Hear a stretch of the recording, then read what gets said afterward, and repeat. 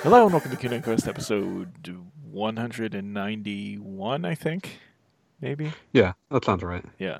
I'm your host, Mike Apps, aka Eating Bloodborne Crow, and with me as always. 420 blackbirds baked in a pie. Command by Master Dave McBurney. And wondering what the hell that would even taste like. Your man in Japan, Michael Baker, and Gaiji Monogatari, who has eaten many strange things over the years, but still cannot imagine how bad that must taste. It'd also be a gigantic pie, if we're being honest. I mean, like, there's probably not a lot of meat on a blackbird, but once you get to 24 of them, it's like, that's a lot. Yeah. Meat in the aggregate. Yeah. Think of one blackbird the size of 24 blackbirds. I think that qualifies as a dinosaur, though. So how are we doing? Good. I've been playing a lot of Bloodborne. Do we want to let Gaijin discuss before we have you eat some crow? Yes. Okay. Oh, whoops, I just died. What shall we discuss? You didn't die, Wheels. Just like what you've been up to, what you've been playing, that sort of thing. Oh, well, my Switch controller finally came in. Woohoo! It just took about a week and about $20. Worth it. I was going to say, including postage for the initial sending off, that's still less than half of what a new single controller would cost. So I'm like, yay! Okay. This is good. So just powering my way through Atelier Ryza 2 right now. Nice. How is that? As good as Atelier Ryza 1? Yes, and made some marked improvements over areas I thought the first one had issues with. Okay, good. I've got some friends that just finished Ryza 1 in preparation for Ryza 2, so they'll be happy. Oh, yeah. And some interesting design choices based on the fact that Ryza is supposed to actually be very experienced at this point and is just working her way back up to where she should be in a new town instead of actually learning new stuff. Oh, that's cool. Yeah. So. One day I'll play an Atelier, I promise. I swear I promise. Most of what you've been up to? I mean, that and taking care of sick babies. Yeah, that'll eat a lot of time. Yeah. Between the taking care of and the mutual nap time, because you know what, if they're asleep, you're asleep. Yep. Listen, that's just a beautiful excuse. That's the upside.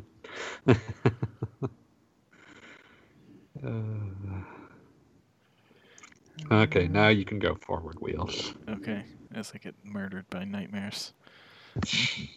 I've been playing a lot of Bloodborne. Because I finally got it. And that game you hate, Bloodborne. Yes, there were numerous things I figured out that made the game bounce off me the first time. I'll try to go through them as quickly as I can because they're pretty boring. The first was I was not using the gun correctly for the most part. As I recall, my first time playing it, I was basically trying to use it like the shield in Dark Souls, i.e. trying to perfectly parry things close up. And the nice thing about the gun in Bloodborne, obviously, is because it's a gun, so you can do that from far away. And then, since every character is pretty mobile in Bloodborne, you can then zoom in and get your visceral attack in and basically wreck things. And when I started wrecking giants that absolutely destroyed me and I had all kinds of troubles with, originally, I was like, okay, I think I'm starting to get this. So, messed around with my old character some more. Couldn't beat the boss I was stuck at, so while trying to bounce a child to sleep and messing around with Bloodborne, I started a new character using the axe and using that idea. And also kind of another thing I recognized is I played very defensively my first time through, and that then like not just like trying to be too perfect and trying to get out of situations when I got hits or things like that, but just like any giant monster I saw, I tried to avoid because they all seemed like they could destroy you easily. And while yes, they can, they're also easy to kind of deal with when you give it a try. Like in the Cathedral Ward, there's like these giants with axes, but they're very slow. Yes, they can kill you in like 1 to 2 hits, but you can just zip around them and get some hits in, and they're actually super easy. So those kinds of things in mind, kind of the early areas that gave me trouble my first time through, I was in no trouble at all, and in fact got to Father Gascoigne, a pretty infamous boss, pretty quickly. And although it was quite a sloppy boss fight, I beat him on my first try, and which was definitely the point where I realized, okay, this is starting to click. Oh, I can be good at this. Yes. Yes, there's no like perfect finesse to this or anything like that. It's just a matter of this is a different game than Dark Souls. It's a different game than even like playing a Dex build in Dark Souls. It's its own thing, and once you kind of get the hang of that, especially, I think my first time through, I used the threaded cane and mostly had it in the whip mode because I'm like trying to play it like Castlevania. Whereas it's best to try and to learn the uses for each mode of your weapon and not just stick to one. There's a reason they have two. Yeah. And also I don't think the threaded cane works for kind of how I play. That's fair. Yeah, so like the axe and now Ludwig's Holy Blade I think will work a lot better because I get like the normal mode is like a quicker attack, and the secondary mode is like a two-handed, like deal more damage type of mode where you're not even using the gun. So that's definitely good against like bosses where some of them can't really be stunned and you're not going to be using that gun anyway. You just want that burst damage. Right, exactly. And right now the other weapon I'm using is what the hell is it called? It's the electric thingy. Oh, that has like a weird name. Titanus or something with a T. Yeah. Yeah, I'll look it up while you go forward. Yeah. Tonitrus, I think. Yes. So yeah, kind of all that combined, the game really started to click with me, and playing it with headphones, I even appreciated the horror aspects a little more, and also a little less. And it's something I highly recommend and highly discourage at the same time. It's a very spooky game when you can let it get to you. Yes, like walking down Old Yarnum, there's like this one street where you'll just hear random screaming, and I could not find the source of it. It's very disconcerting. But yeah, and there's mild spoilers. There's a point in the game where you beat a boss, specifically the boss I said I was stuck at before, and you wake up and the city is full of giant monstrosities hanging off buildings now that you couldn't see previously, which is freaking probably one of the coolest moments in games in general. It was pretty rad. Even though I knew it was coming, even so, it was really cool. Means a lot when you see it in person. Yeah. And also there's a optional area that's basically like Castlevania that was really cool. Castle Cainhurst, I think? Yes, Cursed Castle Cainhurst. It was a little short. I wish it was a little bit longer, but the boss fight at the end, which, yes, like if you look at the YouTube video I put up, I got some summoned help, and it was quite easy. But it's a really, really cool boss fight. Like, it's not at all what I expected. Like, I had seen some pictures of the boss, and for some reason I thought, oh, this is just like another hunter guy that uses guns. And so when I started fighting him and he's throwing like giant fireballs at me, I'm like, what the hell? What the hell is this? And it honestly felt like, it definitely felt like a Castlevania boss fight, like either a death or a Dracula boss fight or some amalgamation of the two. It was really cool. Mhm. So yeah, Bloodborne is really good. It's I starting. need to play it again. I feel like it. Yeah, I feel it it's in my bones. starting to get towards the later stages of it now. So, yeah, it's got some hard bosses. I recommend, just like with Dark Souls, don't be afraid to use summoned help if you Unless need you're it. me. Yeah, no, it's fine. If you don't want to do it, then just, you know, Beat your head against something for 3 hours. But maybe don't feel like you Yeah, have to, because but- that's dumb. I mean, I only really used it for a few bosses, and you know, it's They put it in the game. They knew what they were doing.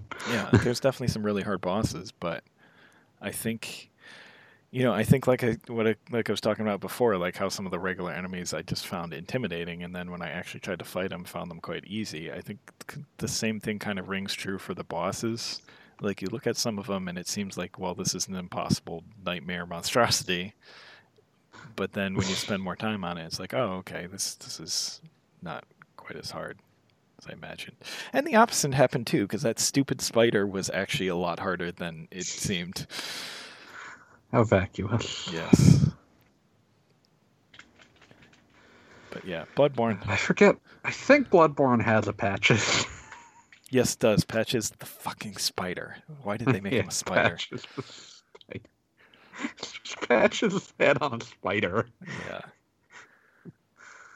Just very upsetting. Yeah. So the one thing I haven't tried yet is Chalice Dungeons. Chalice Dungeons? I don't know if that's the thing I should even be doing, but I probably will at some point. So, I mean, at this point, Yeah. I'm considering doing the fighting the boss that gets you the true ending. Oh man, that one's. Maybe not. I'll probably just roll credits and then consider doing that another time. But yeah, it looks like one of 2 white whales may be going down before the end of the year, so that's good. Nice. And then on to Dark Souls 3. You're Dude, still why- bad at it. Why are you doing this to yourself? Because I really, really, really love Souls games and their offshoots, and to bounce off 2 games from the creators. Kind of the only 2 games for Yeah. a while. To bounce off 2 of the games from like the creators of it, just I don't know, it like bothers me greatly. So Did you finish Sekiro? I did not finish Sekiro, but I do like Sekiro. So Okay, so you already know you like that one. yes, Okay. so I'm probably just gonna restart Dark Souls 3 again and just do a melee character and just play it that way, and then circle back around to trying to get through as a mage. Circle back around to your whiz-biz. Yes, Maybe Bloodborne will have helped you a little bit. maybe. But I was Yeah, thinking of just doing a straight tank, not even worrying about parrying. Just just a big boy who gets hit in the head. exactly. Oh, you hit me. Okay, I'm gonna do some damage to you now. Please name him Clarence Beef Tank. Perfect. Anyone who does not know about Clarence Beef Tank, please go look up SB Nation's Breaking Madden articles, because they're frankly incredible. Nice. Beef Tank was basically the writer of that article putting all of the sliders in that game to either maximum or nothing. I assigned please, I'm just going to briefly go into this since we don't have a lot of questions anyway. I will quote this article. I assigned Beef Tank, all caps please, the following attributes: highest possible ratings: strength, speed, acceleration, carrying, throwing power, tracking, stiff arm, injury, stamina, toughness. He is indestructible. Trying to injure Beef Tank is like trying to puncture a cinder block. He runs like the roundest of freight trains. He is like Pac-Man. Only his maze is of the existential sort that funnels him through the cookies of football's pure heart. Lowest possible ratings: agility, awareness, elusiveness, vision, spin move, juke move, throw accuracy. Beef Tank is thoroughly disinterested in looting anyone or anything. He has no use for finesse. He wishes to find every last molecular structure on the planet and headbutt it until its electrons pop like bubble wrap. And it was made for what game? This was made in Madden like 2013. It was Madden. Yes, Okay. John Madden. But yeah, so in honor, if you're gonna make a tank, I urge you to name them Clarence Beef Tank in honor of the original Clarence Beef Tank. Done. Except I'm going to make it a girl and name her Claretta Beef Tank. Claretta Beef Tank is also acceptable. All beef tanks are acceptable. But, yeah, so I'm glad you're enjoying Bloodborne, as I have spent years telling you that you were being wrong about it. As I get wrecked in this level. Next week. No, I've decided I hate it again. No. If it ever bothers me again, I'll just go back to the Cursed Castle and be like, oh, right, this is awesome. This is cool. Yeah. Here's a big castle, and I'm carrying a big wheel. I'm gonna fight a bunch of You ghosts. should have unlocked Logarius' wheel by now. Where do you get it? I believe it's one of those things where you get an emblem that lets you buy it. Okay. Let's see, let me check to make sure. Purchased from the messengers for 13,000 blood echoes after acquiring the Wheel Hunter badge. Okay, I have to acquire this. Okay, where is the Wheel Hunter badge? If it's somewhere easy, I'm gonna get it live on stream right now.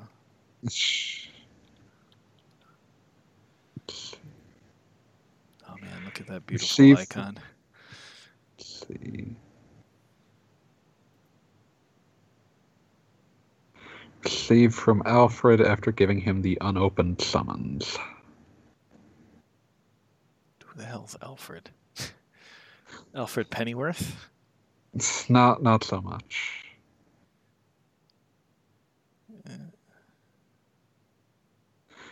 Yeah, the unopened summons is something that can be found in Martyr Logarius' throne room. I probably have this then. So where in God's name is Alfred? Should be the cathedral ward? Yeah. Another part of the building with the tomb entrance. That tells me nothing. Can be summoned outside the blood-starved beast fight. Oh, god damn it.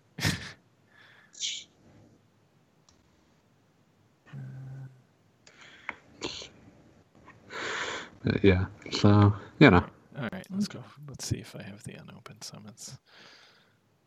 Anyway, we actually have somebody commenting on a previous episode, and if my touchpad will not type this, somebody put an extra comment on the Saga Frontier episode. Ooh. Yeah, that's from Crowguard. Speaking of Crow, so it's more of a comment than a question, but let's see if I can get the tone right here. Sheesh, after listening to a bit of this podcast and a few of your previous ones on the Saga games with the sighs and the awkward laughs, I'm having a bit of a difficult time determining whether you like or despise the games. We love them all, but we understand why many despise them. Yes. I was trying to think of a good allegory that deals with, deep adult relationships where you love the person, at the same time you have to admit that they got some warts. Yeah. It's a healthy appreciation. Yes. So a lot of the deep sighs and awkward laughs have to do with the fact that a lot of the things we like about the games are things that we know other people, including fellow staff members, despise about the games. And we're just kind of sharing the feeling. We understand, dudes. We understand. So, and we may argue with certain people or have argued in the past with certain people over whether or not Final Fantasy Legend 3 even deserves to be in the same series. It does not. Yeah, the remake absolutely does. Yes. Final Fantasy Legend 3 doesn't, but Saga 3 on the DS does. Oh, massively. And at the same time, we know or have known people who claim Legend 3 was their favorite one of the original Game Boy games. Mm-hmm. The only one they can play because it's more like a normal game. Yeah. Huh. Funny about that. So, but speaking of which, here is hoping that Square realizes that there is a financial incentive in bringing the DS games over on a Switch collection. Collection of Saga 2, please. Yes, please. We can dream. We can dream. Or make us buy them individually. Just take our money, please. Mm-hmm. Because those were some mighty fine games. I should. And the other part of the awkward pauses and sighs is kind of just how we talk. Yeah, we're just Yeah. us. Yeah. Do not expect a high tension podcast at any given time with us. No. If you want that, One of these days, I'll at least get a nicer microphone. But until then, if you want Oh, high, you have a gonna- microphone. Cool. if you want high tension, we'll get Phil on and we'll argue about Breath of the Wild and oh lordy, Horizon Zero Dawn. Yeah. let's not. It's a silly idea. Didn't we do that last month or something? We did. Or this month. Yeah. So thought I should just mention that since he did take the time to comment and bring Yeah, up we our appreciate absolute favorite series. And we appreciate it. And hopefully next month I'll have a bit of spare scratch to grab a copy of the collection of Saga, as is my sworn duty. See, nobody has replied on Q&A Quest. The number 189. Yeah, I suspect we're going to see a little less site traffic over the coming weekend, over the past week, so I'm not that surprised. For the end of this wretched year. Yeah. 2020 Part 2. No, we're already on part 5, at least. Kind of, yeah. Oh God, what was it? Somebody talked about something like coming out earlier this year, and it's just like, wasn't that like 2 years ago? I was looking at this earlier. Forget what it was. I was looking at this last night, and it nearly killed me. Let me pull some of these up. This is kind of our year-end cast anyway, so this makes sense. Did Outer Worlds Switch come out this year? Oh, absolutely, dude. Yeah. Oh God, it feels like I played that game last year. Let me see. Outer Worlds. Yeah, that was April. Okay then. I need to pick back up my Switch playthrough. No, excuse me, that was June. Oh fuck. Okay, I'm gonna like quickly run down what strikes me as interesting this year. Let's see.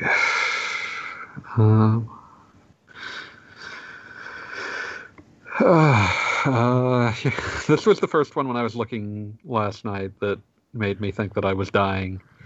Grand Blue Versus came out this year. That was Arc System Works Grand Blue Fantasy Fighting Oh, that's game. right. I saw that at PAX, which I actually went to this year. I swore that game was like a mid-last year game, so that nearly killed me. Yes, that's right, folks. I went to a convention this year. Yeah, there was like the last point where it was not like, Yes. grotesquely irresponsible. And I well, took in I took a retrospect, transcontinental vacation and barely managed to get back to Japan before they shut the borders down. oh jeez. Y'all got in late. Y'all got in right when the that convention visit was not a good idea in retrospect.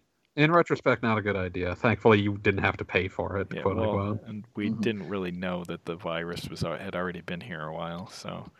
Yeah, it's one of those like, oh, well, thankfully it didn't destroy you. Yeah. Let's see. Oh Lord.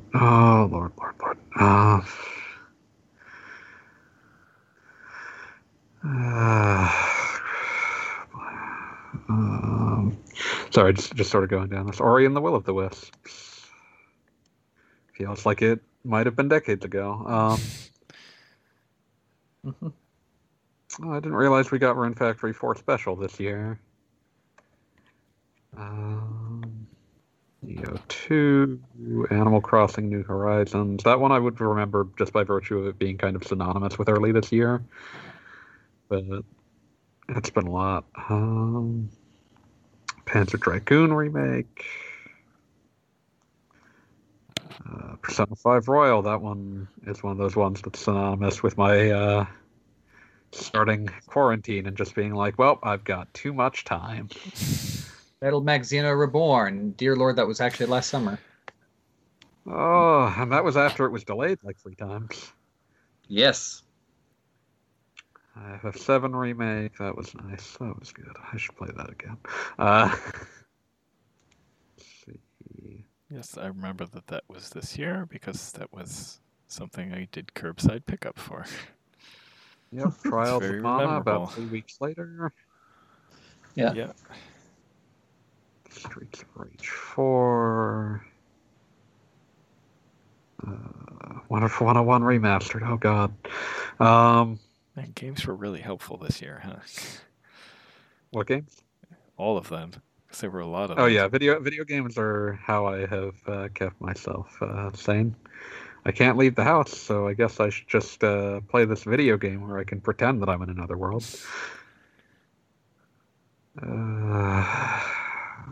I forgot that there was a PS4 version of East 4 and that it happened this year. Let's see. Man, there are more Kingdom Hearts mobile games than I realized. They all have wonderful names. Sounds like a truism. Kingdom Hearts Dark Road apparently was a mobile game that I forgot about. And how many of them have some random bit in them that makes everything else make sense? All. Usually they don't really make anything make sense so much as they just expound upon lore that wasn't that useful to begin with.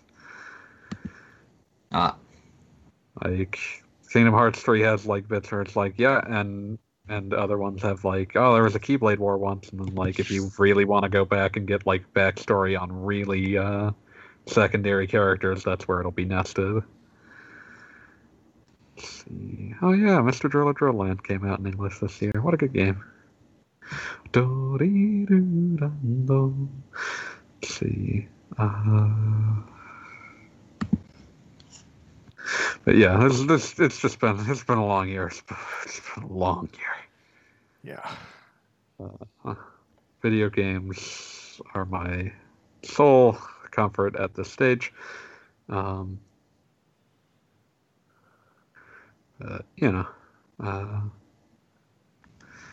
Thankfully we're all as alive as we were when we started this year. So that's Thank you, efforts of scientists who have probably worked ridiculous hours this year. Thanks, Dr. Science. Let's see. I'm just going down this list of games and I'm running across things that's like I was happier not remembering that happened. So,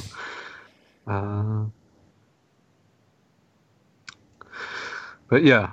So video games are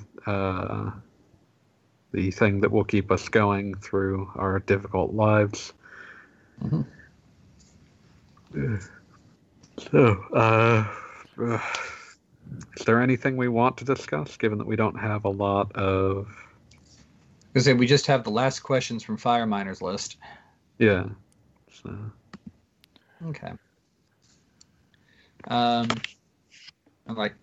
still trying to figure out, okay, what else should I play after this, and how much of random things should I actually go back into, and when should I do my annual replay of Saga 2 DS? Important. Yes, with all robots this time. That's no, at the very least that's nice and determined. Robot House. And I will be forced to lead a parade in their honor. Robot House. Oh man. I'm actually in the Saga Collection Saga 2. I'm using a monster in Saga 2, which I don't think I've ever really done because Fool. It's just a little too random at times. Yes, and I was traumatized after trying to do it a bunch of times in Saga 1. Where it Yeah, just just did not try work. doing it. Yeah, just try doing a whole monster team in that game. Ugh. Yeah, as in don't seriously. But yeah, basically, do not feed your monster anything unless it is a full level higher than what level that you're on right now. I learned that very quickly. Yeah. So like, I would even hesitate to feed it baby worm meat from the very first boss unless you really feel like it. Well, I think at that point I had already turned my, I forget what it was, into like a fly or something, so I needed to. Yeah. Don't feed it anything until at least the first boss. You know, it can staying hungry will keep it motivated. Ain't tough staying hungry. Okay, I will stop that. But yeah, definitely feed it if you get meat from the rhino at the end of that area, and yep, just kind of hang in there until you get to a spot where that has a not regenerating but repopulating more difficult monster like the Venus sewers, Mm. and possibly save and reset for certain battles if you can't get meat off of them. Sounds good, although unfortunately there doesn't seem to be an easy reset option. It's kind of annoying. Save. I used to do that a lot in the old games. Boing. Oh, look, it's a lovely Cthulhu hanging off this building. God, they made these things have a so bunch of Cthulhu. effing grotesque. All of them are sitting isn't it? in a row.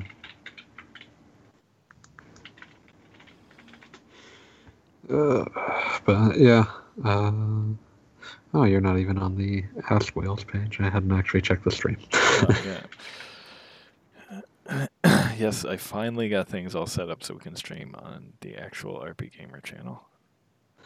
See, now you've hit the big time. Now we're playing with power. Are we?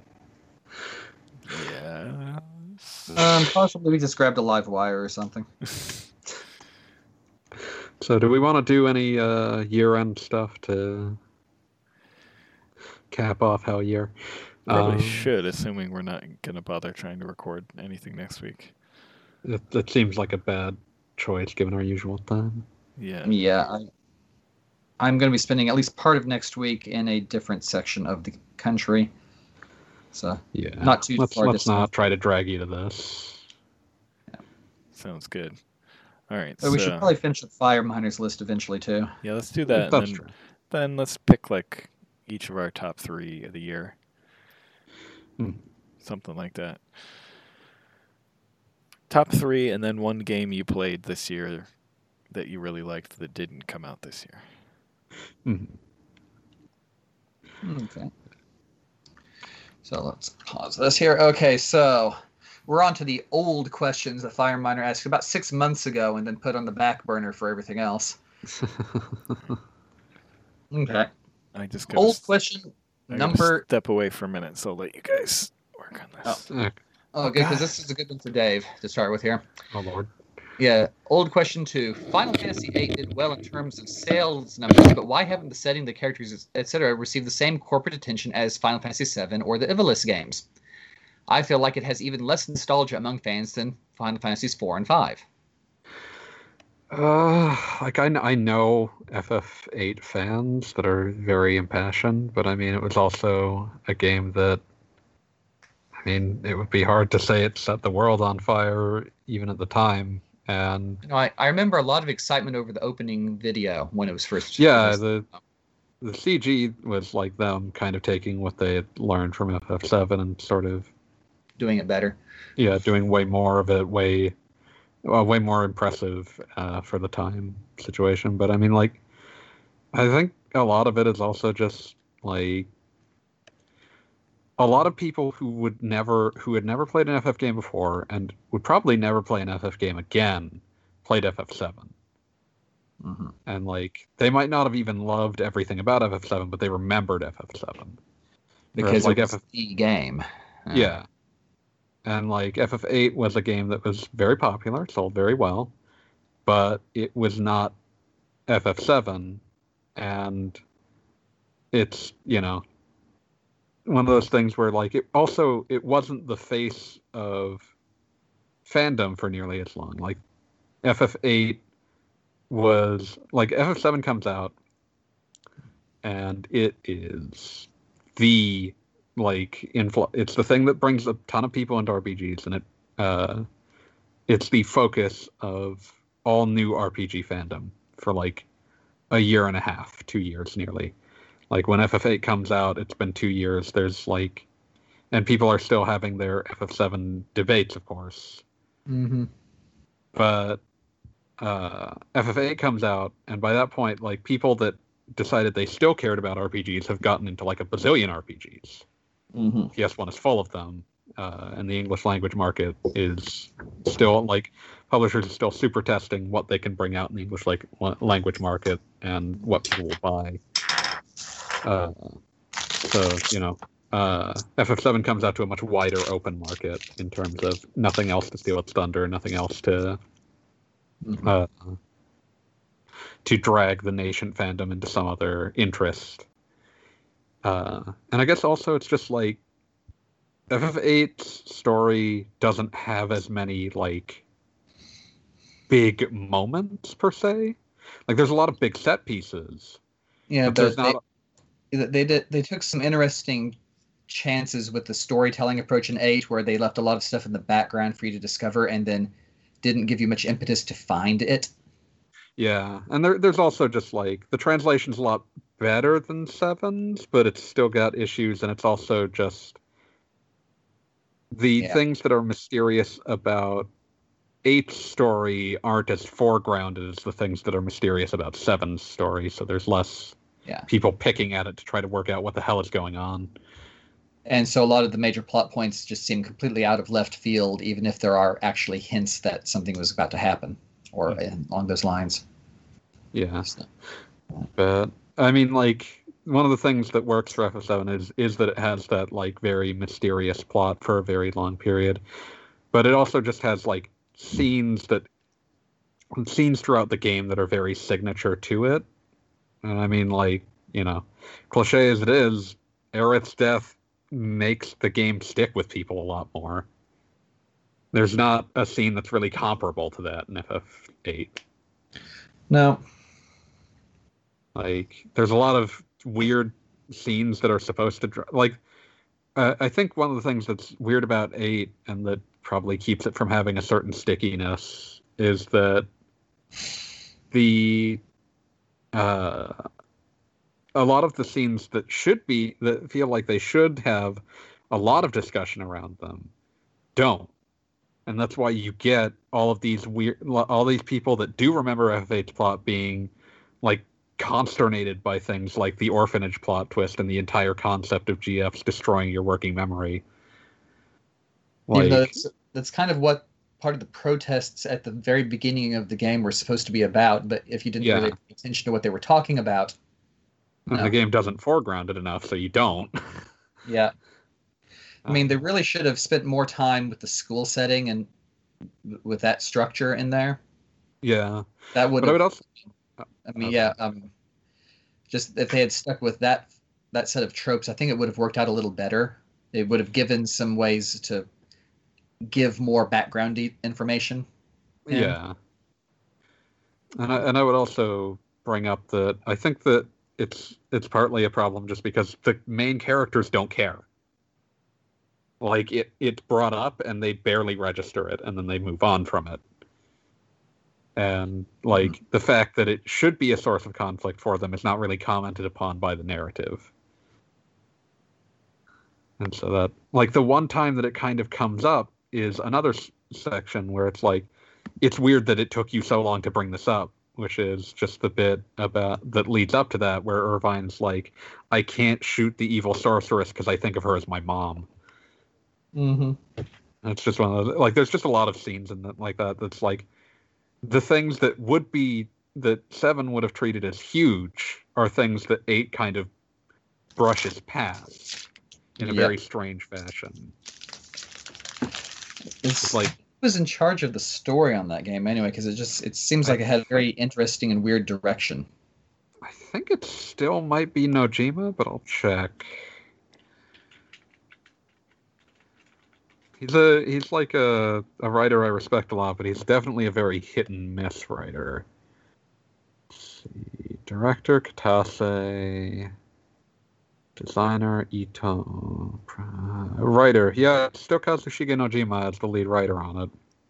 I'm not sure if there's. I'll check the credits. Like in 7, at least, Nojima was filling out a story pitch that someone else had made. I also know that Toriyama had a huge deal of input on the Midgar section. Which is how it's so huge. Because it was supposed to be a lot shorter, but he ended up coming up with stuff that got turned into Sector 7 and the Honeybee Inn and other things. Yeah. Let's see. FF8 credits. Let's look at the... Oh, lordy, it's trying to take... Okay. These end credits are very long, so this would take me a while to scrub through, so give me a minute. Here's something that seems to have actually put down the credits themselves, although they're in alphabetical order, so I'll look for, scenario concept and see what I get. Sub-character designer, synthesizer programmer. I'm getting into the weeds. Yeah... I'm just seeing Nojima as scenario writer. There doesn't seem to have been a scenario conceptor that might have started it. So he seems to have been just sort of let loose in a way that he was not on FF7. And here we prove that sometimes the most important part of the writing team is the editor. Yeah. It reminds me of the credited writer on Chrono Trigger is the same as the credited the director / scenarist on Chrono Cross, but the first time he was working with an outline from Yuji Horii, and the second time he was just doing his own thing, and it produces I still a say very Chrono different Cross move. Feels more like somebody's fanfic. It really does, right down to the weird timeline shenanigans and the intentional killing off of the entire original cast off screen. Yeah. Good times. Yeah. But yeah, I was about to mention Chrono Trigger as an example of scenario editing done right. Because that game was very tightly designed. Oh, yeah. I mean, the Chrono Trigger is a game that there was a dungeon cut because it didn't flow. It made the game slower. Snowy Mountain? Yeah, Singing Mountain, Snowy Mountain, something like that. It was Singing Mountain, yeah. I just remember because of the music. Yeah, which did show up on the soundtrack. Very nice sound. Very nice track on that one. But yeah, then you've got things like some of the Saga games where they got cut down well below where they should have been because of space requirements. Yeah, that's the other kind of having to edit your game, which was more common at the time. Yeah. Oh. But yeah, I guess the main answers here are that Final Fantasy VIII didn't handle its story very well. It was a little muddled at times, and it took some creative liberties with the genre format that the diehard fans of the series had trouble accepting. Time compression. And the new fans of the series had trouble understanding. Yeah. Time compression. Time compression, yeah. Oh, But no, yeah, I I was just talking about stuff like the elimination of treasure boxes, Oh yeah, the way that weapon upgrades worked, Mm-hmm. the entire triple triad thing, the way that experience levels were handled, and the fact that everything else leveled up with you at the same time. Which is, that game is still my leading example of how not to do balanced world leveling. So Yeah, it's a very experimental game, but I mean, I was going to say, no joke, but I remember that from in the day, somebody wrote into one of the old Q&A columns and talking about either himself or a guy that he knew who had leveled up to 40 before the Ifrit fight in Final Fantasy VIII, only to discover that since everything else levels up with you in the game, but Whoops. you don't have any weapon upgrades yet, and you don't have a lot of spells or junctions available, you He got can't like 10 beat times him. harder. You cannot beat Ifrit at level 40. Yes, it is so this is literally a game that punishes you for grinding. Yeah. I mean, a lot of people like to say that the Saga games do that, but no. Final Fantasy VIII did it worse. Mm-hmm. The Saga yeah. games just have a difficulty curve. To answer the other part of this question that comes up, the other part of this question is that why it hasn't received the same corporate attention as FF7 and the Evil East games, and I think a lot of it is those games seem like they mean more to the people who made them. Yeah. Like Evil East is very much it's Matsuno's baby, and there was interest in like keeping it going because it was a setting that could be extended into multiple games fairly easily right around the time they were trying to do that. But like without Matsuno, they kind of fell apart. There was always like if you want to see what kind of bullets we dodged, go look up the development of Fortress from Grin, a Swedish developer that was contracted to make an FF12 pseudo-sequel action RPG for the Xbox 360 and PS3. That has been interesting. The pitch that they had was repeatedly, like, basically the reason that this pitch did not end up being made into a game that was released is that they kept pitching things that Square was pushing back on, like, this doesn't look like Evil East, this doesn't sound like Evil East, this is a bad idea. Which is kind of weird because I can't remember who it was, but there was this one guy who used to be on the forums, and I also had him connected on Facebook. Mm-hmm. And this was about 8 years ago, I think. He had a business trip to Sweden, mm-hmm. and he went through the Vasa Museum, the old mm-hmm. warship that got dredged up and preserved and turned into a museum. And several of the suits of armor in that museum looked like they were straight out of the judge's court in Evil East. I mean, yeah, just exactly like it. It's more that they were like trying to change the setting to be very Scandinavian. There's a weird ass story that's like in the background of this that like also going on. That's like a direct sequel story to FF12. That's like about what happens to say Ash and Bosch after FF12, and it's like when I read that outline, I was like, this sounds bad. Okay. But see, I've never actually played much of 12, so I don't know and don't care. Yeah.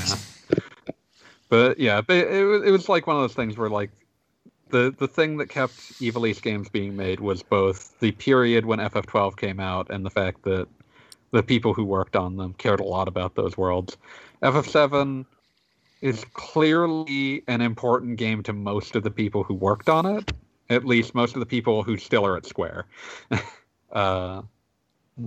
Like, it was it was a game that had a lot of emotions poured into it over like 3 years. Between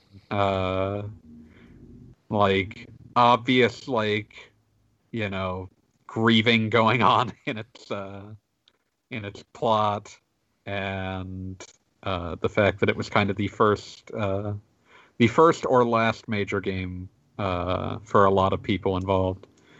So it like has that, and it was of course the first time that they had done a game that looked or like told its story that way. Like it had a lot of firsts. So internally there's a lot of interest in it, in addition to the fact that externally there's a lot of interest in it. Yeah. So, and as the Saga series has proved in recent years, what really matters is that you have somebody on the inside batting for you. Mm-hmm. Pretty much. Yeah. I mean, like, FF7 remake happened because Kitase was the one who decided to put put together a team to like put together a design document for it. Like, that's because, well, he's one of the big bosses, and he said that he wanted it to happen.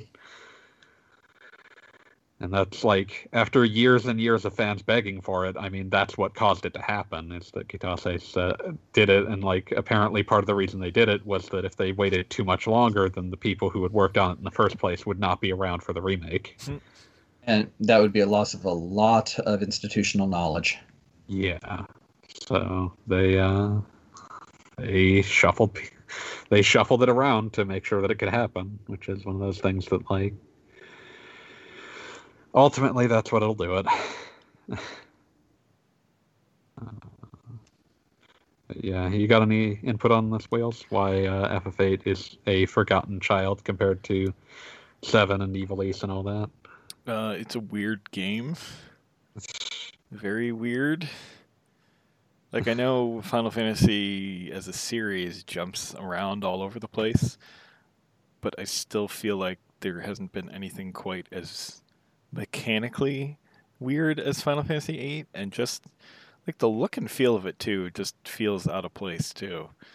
Like, I know it's going for kind of what Final Fantasy VII really wanted to go for, but didn't at the time. But doesn't fully manage it. Yeah.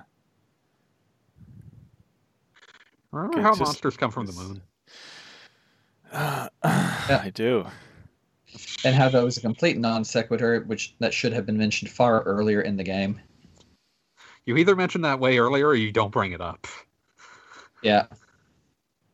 You get to go to space.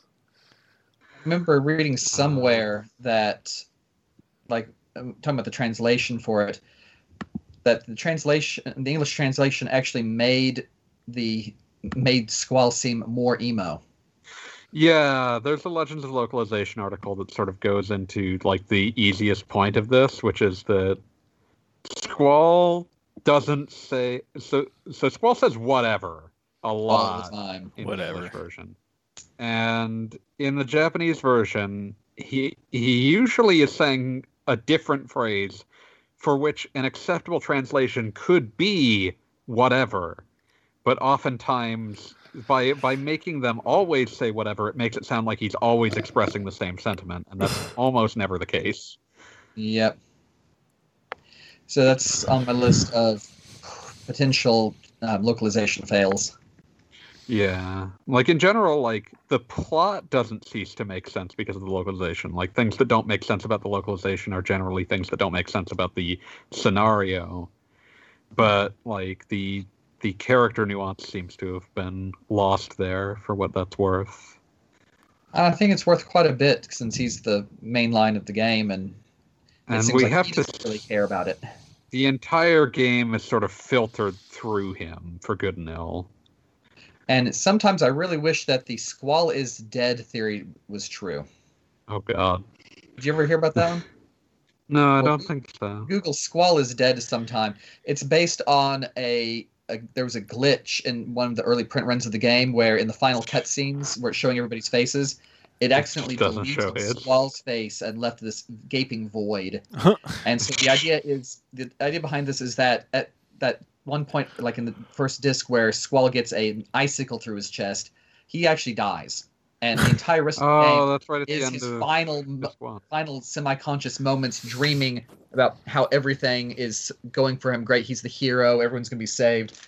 Because if you note, everything that goes completely bonkers and gonzo with that game happens after that point. You done fucked up, Squall. But yeah, I might look into that later. But yeah, it's just kind of it's a weird game, and it didn't, like, we could talk for days about, like, what parts of it failed to connect with the audience as much. A lot of it is not being the same. Like, FF7 is a right time at the right time, right game at the right time, as much as it is, like, a superlative experience in and of itself. Like, it's just something that no other game could be, even if it's of the same quality. And circumstance counts for a lot of what makes a legend, I suppose. Yep. Okay. Anyway, moving on, I guess. Unless we have anything else to add. No, I think we're good. Time compression. Okay, well, that's not adding anything, so we're moving on. Yeah. Let's see. Okay. And anyway, time compression was largely a throwback to Final Fantasy 1 anyway. Yeah, so They loved doing that at the time, didn't they? it was a thing in anime and manga all the time too. Yeah. Oh, as a last note, I'll bring up in to cap off this one. The end of the question is, I feel like it has even less nostalgia among fans than FF4 and 5. FF4 and 5 are games you can finish in 15 hours. Yeah. Which means that it's much easier to go back. Really, 15 hours. It took me a lot longer than that. Okay. It's not that you'll always finish it, but like if you know what to do, it's a much breezier game to replay than FF8. Sure. And Final Fantasy IV also had the cash it of being the type RPG for its generation. FF9 is basically a giant FF4 homage. Yeah. But I mean, no, if you look at like the entire RPG spectrum on Super Nintendo, yeah, a huge portion of it is it's either copying Dragon Quest or copying Final Fantasy IV. One or the other for like 80% of the market. You get two choices. It's Dragon Quest but or it's FF4 but. Yeah. So that's why I said it's like the type RPG. Just it is the defining RPG of its particular half of the Super Nintendo generation. Which is also something true of like FF7 and FF10, which is also why those two get heavy highlights. Yep.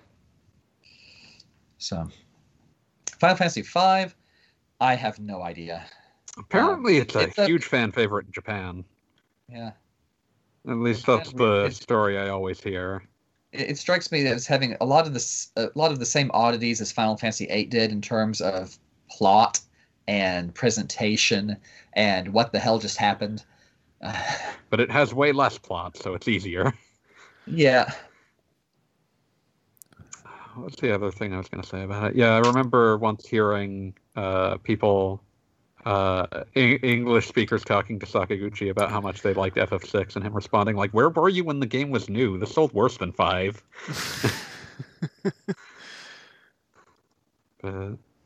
Wow. Okay. That's an oddity. Okay. Anyway, okay, so shall we move on then? Yeah. Okay, is there a limit to how evil, sadistic, greedy, etc. an RPG protagonist could be? Yes, because there's things I could imagine that I can't imagine a game in good taste offering you the option of doing. Except they do have actual villainous-based RPGs. Oh yeah, but they there's still things that even those won't let you do. True. Though, I mean, what was it with which Fallout was it where the developers had to do some major moral pondering when they realized that the playtesters were doing things like pickpocketing explosives onto children? Oh yeah, because that was like the only way you couldn't engage them in combat, so that was the only way to kill them. In fact, the people who were doing that. Yeah. Okay, so anyway, to continue, as I was thinking about role-playing as the AI in I Have No Mouth and I Must Scream, seriously, dude? Seriously? Okay. That's an unsettling concept. That is a very unsettling concept. Seriously, dude. I realize that if the game gives you the choice to be evil, it's usually detached and based on some in-universe justification, not because of your inherent sadism, greed, etc. How about a goodness stat like intelligence in Fallout that changes the choices if you score too low? I don't think that you can this is one of those issues that like morality meters in RPGs have always had, which is like that's not really how human morality works or is treated by humans, so it becomes like a problem. I mean, you have things like Acellus in Saga Frontier, who has 3 different endings depending on whether or not she's fully human, half human, or dominatrix vampire goddess of the Dark Realm. Yeah. But just like in general, I think that a stat like that is creating more problems than it solves, which is why they've kind of fallen out of favor. I mean, this is also why a lot of people prefer to go with tabletop RPGs that let you actually do this. Yeah. More easily. Like, you can do this in like a highly contextualized environment, whereas like the impersonal context of a like video game means that there's certain things that like they just can't tailor the game to the desire to do this kind of setup without alienating like gigantic portions of the audience. I mean, that's probably part of why. Or getting themselves banned from the markets in half the planet. Yeah, but I mean, like, that's probably part of why people had kind of a tepid response to Tyranny, was that it was like, oh, you can only be an asshole in this. You're just a different kind of asshole. Yeah. Or Quest for Infamy, which was a parody homage to the Quest for Glory series, where your main character is a magnificent bastard. Any which way you play him, he is a magnificent bastard from the beginning. So he's a very reluctant hero, and in fact, at one point, the only reason that he goes along with somebody else's plans to help save the kingdom is that he's being blackmailed. Massively blackmailed to do it. Actually, how did the conversation go? So he's talking with the sorceress, who is like, her character model looks like it came out of Playboy, just about. Of course. And so he's like, why do you even think I would help you? And the sorceress basically responds with, first, she's offering a buttload of money. Second, it's the only way he is ever going to have a chance with her. And third, she happens to have this nice wanted poster with his face on it from the next valley over, and she's going to show it to her friend the sheriff if he doesn't help.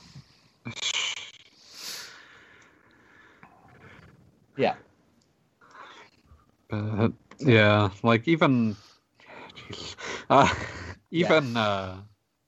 thinking about this in general, like, part of the reason that there's always some sort of, like, in-universe justification for that is that I've seen this happen before, where there is a fair section of players who get irritated if their choices aren't somehow justified by the game, even though they're the ones that made them. I remember back when Mass Effect 2 came out, spoilers for the end of that game, you get a big option about whether to send a giant hunk of Space Cthulhu to a space terrorist organization.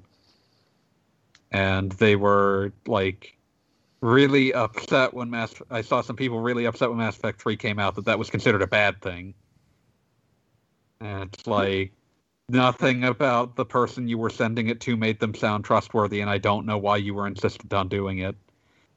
And the idea that the game needs to justify that for you is ridiculous to me. Or, like, another one, I remember when Undertale came out, seeing people complain that the game didn't treat killing things as valid a interaction as befriending them in a game about how, you know, this kind of that acting like an RPG protagonist is murderous and sociopathic. The game didn't treat acting like an RPG protagonist as valid an interpretation was a very strange reaction, but there is a stripe of player who respond to that by complaining that the game didn't justify the choice they decided they wanted to make. Yep. Well, getting back to Saga for a moment, I'm remembering that Romancing Saga 3 had a hidden stat called Greed. And that by committing certain acts or doing certain things or even just selling the wrong thing to the wrong person, you could raise this greed stat incrementally. And if you got it too high, you would turn down specific quests.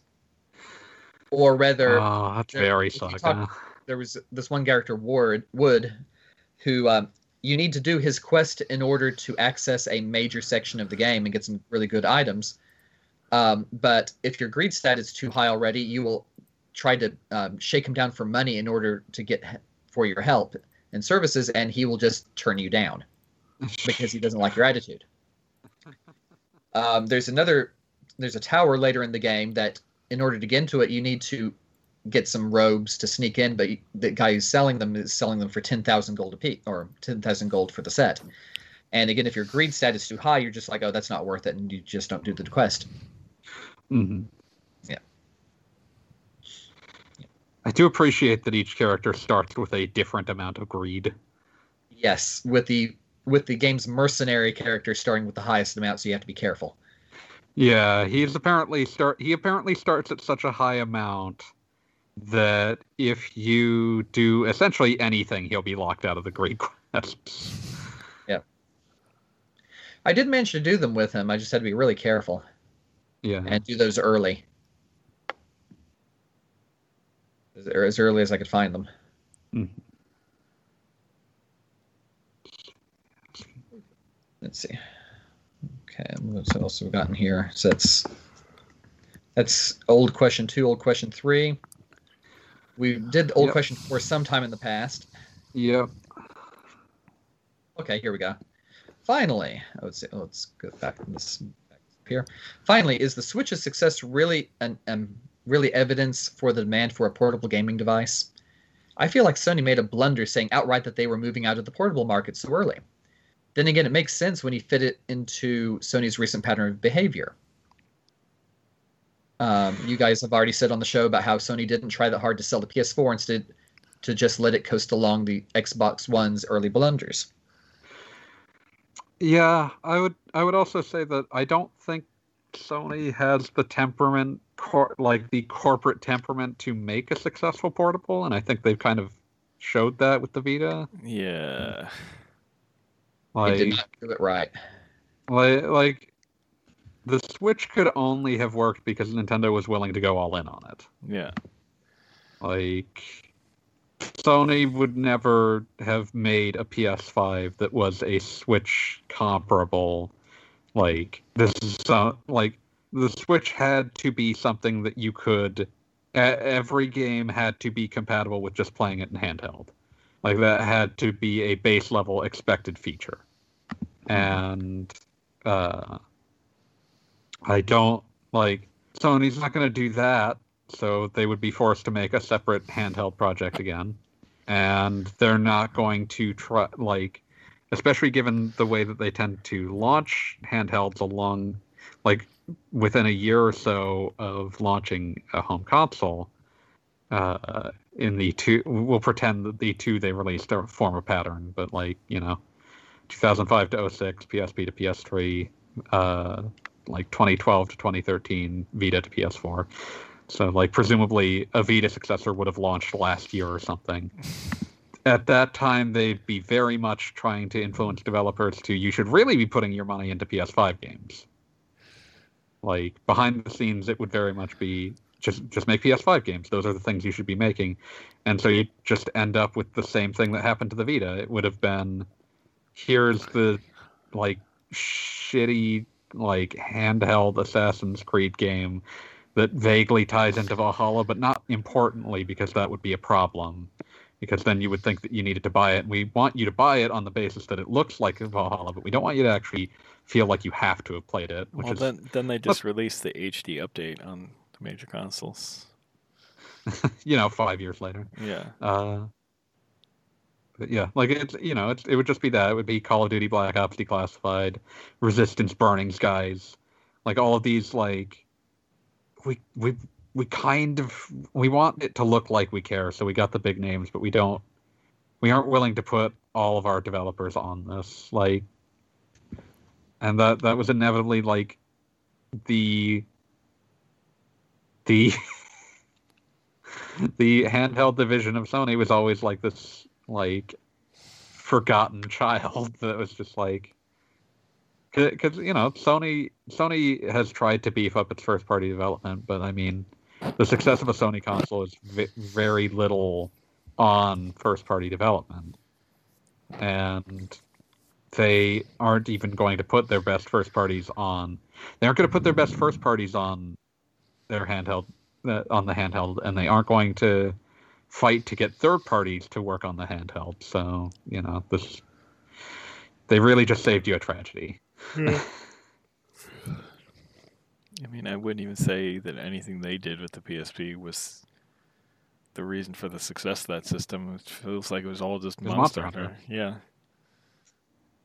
Like, the PSP didn't sold fine. Software didn't sell for it for a couple years, and then, like, Monster Hunter became, like, a sort of word-of-mouth success, then became a big, like, world beater success.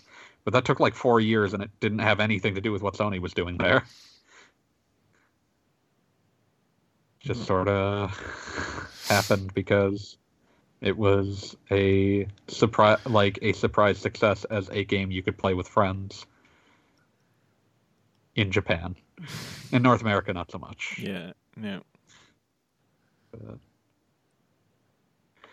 Yeah, and that's just kind of, the inevitable endpoint. It's just everything you could say about it could work requires a Sony with a corporate philosophy that is essentially antithetical to Sony's current corporate philosophy. So, I think that for their and our sakes, they were probably better off just throwing in the towel on portable development. Yeah. So thankfully, Nintendo seems to be going fairly well in its way of doing things, at least. Yeah, I mean, the Switch has been the best-selling console in North America for 2 straight calendar years at this point, so they did fine. Granted, it did have a bit of an assist this year. It did. But at the same time, theoretically, that should have helped all home consoles, just by virtue of the fact that most people, that a larger portion than usual, were stuck at home anyway. Yes, but but the other consoles didn't necessarily have id-friendly and or easily couch-playable multiplayer. Yeah, and that's a lot to do with the fact that other console manufacturers kind of abandoned that market, which is none of them have Animal Crossing either. Yeah, I mean, Animal Crossing was a golden game to be releasing right as the quarantine started, but yeah, it's all about going outside and having fun. Going outside in an idyllic world where you can make friends and don't have to, and even though you have to pay rent and stuff, you don't actually have to worry about, You don't even pay rent. He just eventually you'll pay me back for this, probably. Yeah. Oh my God! Look at this beautiful weapon. It's beautiful. For all that beautiful bean footage. Look at this thing. Oh, okay, yeah, that's Logarius' wheel. You found it. It's the whale hunter. Also, that does take your health on some level, but yeah. It does? What? When you rev it up with the trick. Oh.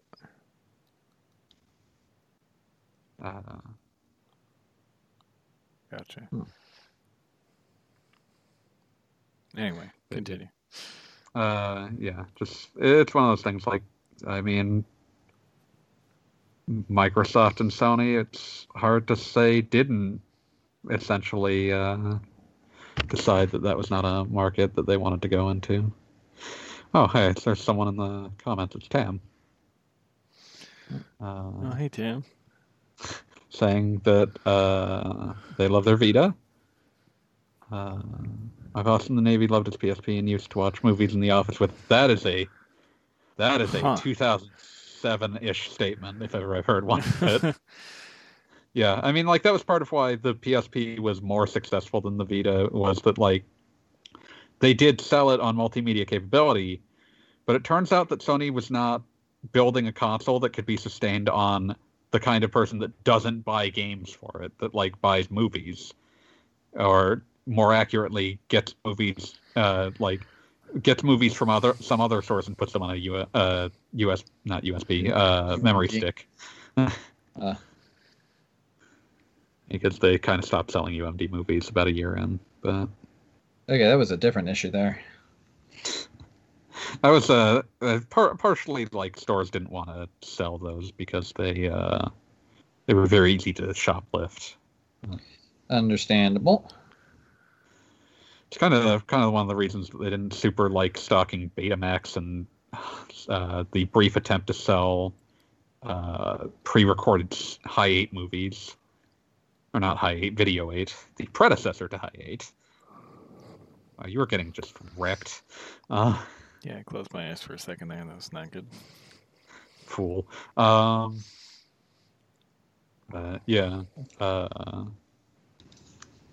Okay, was there anything else here? Okay, going. Okay, last one. PSSS. I think he hasn't realized that you're supposed to make more P's, not more S's. Post. Yeah. Instead, it's postscript. So, it baffles me that we have not gotten a true ninja RPG. Licensed games don't count. Fair. This is why Monster Hunter Rise is a first-day buy for me. I hope we will get a Strider skin and his weapons in-game. That wouldn't surprise me. They just re-upped the Strider license for something or another. Yeah.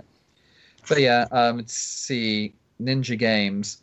Let's see, there's Ninja Jajamaru that came out for Switch this past year. Oh, was there a Jajamaru RPG that came on Switch? Or... No, the entire collection came out on Switch. 5 games. Which 2 of includes them an RPGs. RPG. Which includes Yeah. at least one RPG. 2 or 3. It almost got localized, I think. It had the uninspiringly generic title of Taro's Quest. Yep. And then there's the Tengai Makio games, which are just bizarre. Yeah, But the first one, have- and at least the first one was very specifically a ninja game because the 3 main characters were Jiraiya, Tsunade, and Orochimaru. Oh, yeah. It's very specific. Yeah. I mean, they're based off the same ninja novel, or technically, that Naruto was. Yeah, which is also why I think I remember Far East of Eden 1, usually when its title gets romanized, I've never been clear why so many places do this, but they romanize the title as Tengai Makio Ziria, which makes it harder to tell what it's doing. No, it's not Ziria, it's Ziraya. Yeah. No, I think it's supposed to be Jiraiya, and I'm not sure why they go with that romanization, which is not a common one in most English sources. Places. No, this has everything to do with the fake meta story that they made up for the series. Where Red Company decided to make up a Victorian period folklorist using making an anagram of their initials, and having him in literally 1860s or something, writing a book on the strange and far off land of Jipangu, based entirely on what stories and information people have brought him just after the reopening of the country. Yeah. And so the entire game, the first game of the series, is supposed to be his reconstruction of an actual Japanese historical event in actual Japan, based on all this information that he has pieced together. Including his incredibly idiosyncratic spelling of the main character's name. So this is completely intentional. Why they wrote Jiraiya as Ziria. Yeah, it does make it even harder for unfamiliar English speakers to piece together what's happening here. Yeah. I mean, I remember seeing the map of Jipangu in that game. I'm like, wow, somebody just took a cookie cutter to Japan here. Yeah. And this is what makes Tengai Makio 4 so hilarious, because they did the same thing to America. Yeah. Oh man, one day I'll play that. But yeah, but the reason why we don't have a lot of true ninja RPGs is partly because the RP Gestalt came out of Western traditions, and the Tolkien-style fantasy was the exotic option for Japan for the longest time. And so the inclusion of ninjas was usually to add a more homegrown element into a foreign adventure. Yeah. This is similar to the reasons why so many anime featured foreign protagonists at the beginning of the genre of that medium. Yeah. And this has evolved into the ninja usually being a strong supporting character in an otherwise racially nondescript cast. See also Suikoden. Yeah, I was thinking Yuffie, but yeah. Yeah, also her, but I was thinking of just that's one of the things that shows up repeatedly in the Suikoden games, is that it'll be an otherwise vaguely European fantasy, but then you'll get a couple of ninjas and they'll be some of the strongest characters in the game.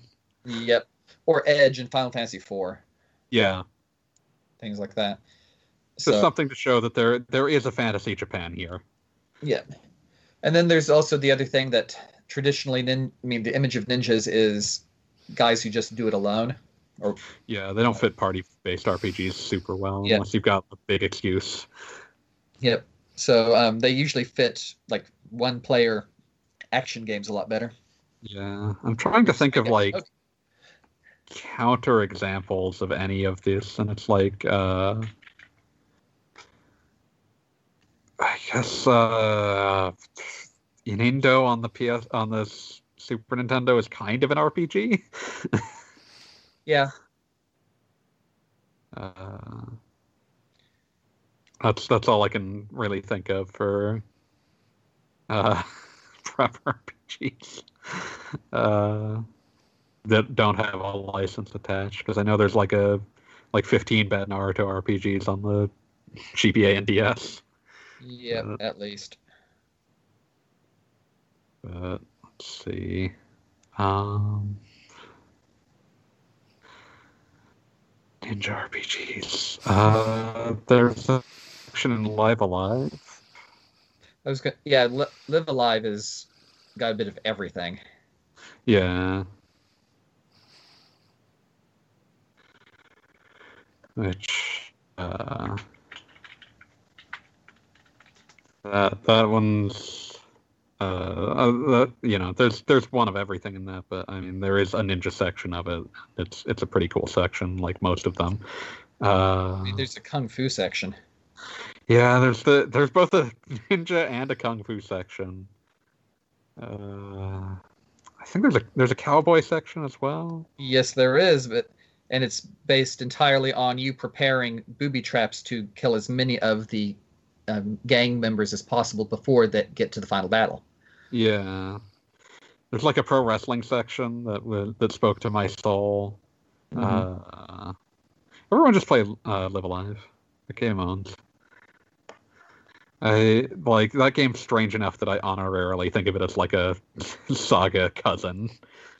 It is certainly, even though related. It has none of the hallmarks of it. It's just weird. Seems to have been directed by Takashi Tokita, who I believe was one of the leads on FF4. So that's kind of fun. Nice. Yeah. And see, I'm going to have to finish up in a little bit here, but I'm going to end with a repeat of his first postscript here, where I have just had a wonderful afternoon with Princesses Don't Do Summer School by Michael Yarimizu. Plug. It was different from what I used to play with my group of friends, but I enjoyed the adventure nonetheless. And Princesses Bianca and Cassandrella are growing on me. So I hope you've continued to read the series since you wrote this about 6 months ago, because I would love to hear what else you think of the series. Okay. There we go. Yeah, But everyone else can also. Everyone else can also purchase that series or read it on Kid Unlimited. And hopefully this podcast will be up by then, but I'm planning to do an author's birthday sale starting January 9th, just because I can. I expect it'll be up by then. Yep. So Princesses of the Pizza Parlor, 9 episodes plus at least one side story up for highly reduced price from January 9th through however long I can extend this, probably 5 days. And I should have the 3rd paperback edition available by then. Yay. So, yes, my proof copy should be arriving within the next 2 days. So I can just really double check everything one last time and go for it. But with that, to the best of our knowledge, we have finished every... We have finished every one of Fireminer's questions, so ball's in your court in the new year, Fireminer. Yeah, I mean, how many questions was this? Because let's see, we have 3 postscripts, 4 old questions, and 49. Damn. So this is about 53 or so. And I remember saying when he first posted these, was like, thank you for providing us with content through the end of the year. I was not quite sure if we would last that long, but we did. Or if that we would finish it by the end of then. Yeah. Let's see.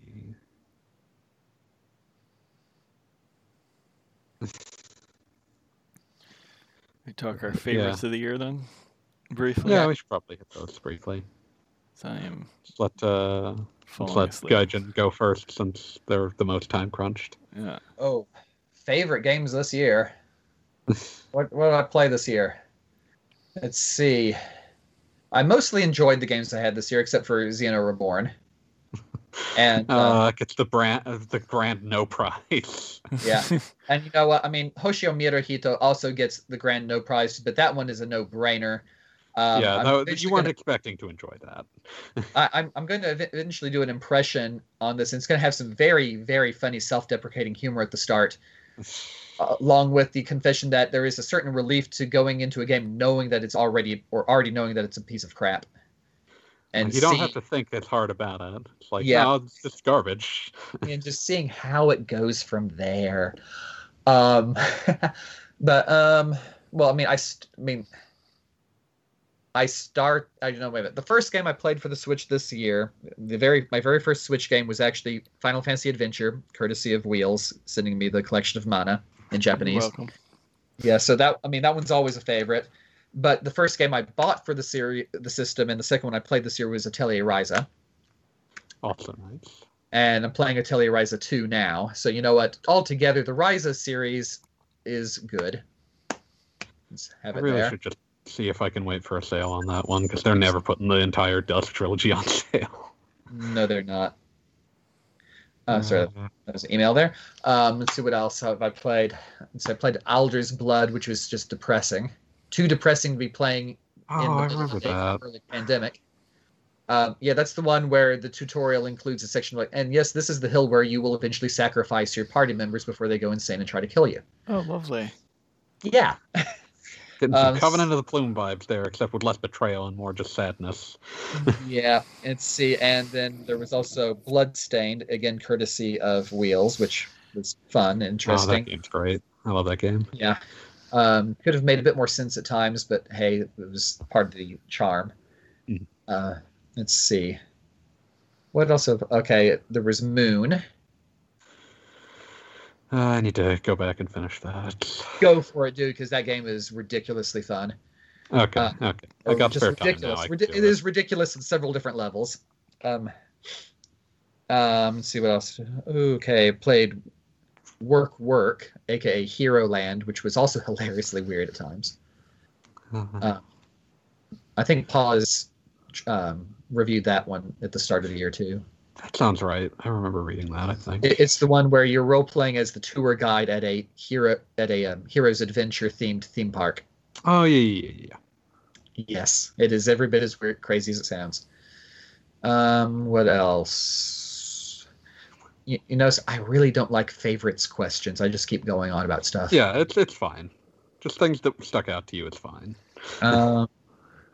Yeah, I mean, I've got Hero Bank going on right now, which is fun in its own strange way. I've already discussed that one a lot. Mm-hmm. Anything else? Okay. I mean, anything else I have not mentioned on recent podcasts? That's the real kicker. Yeah.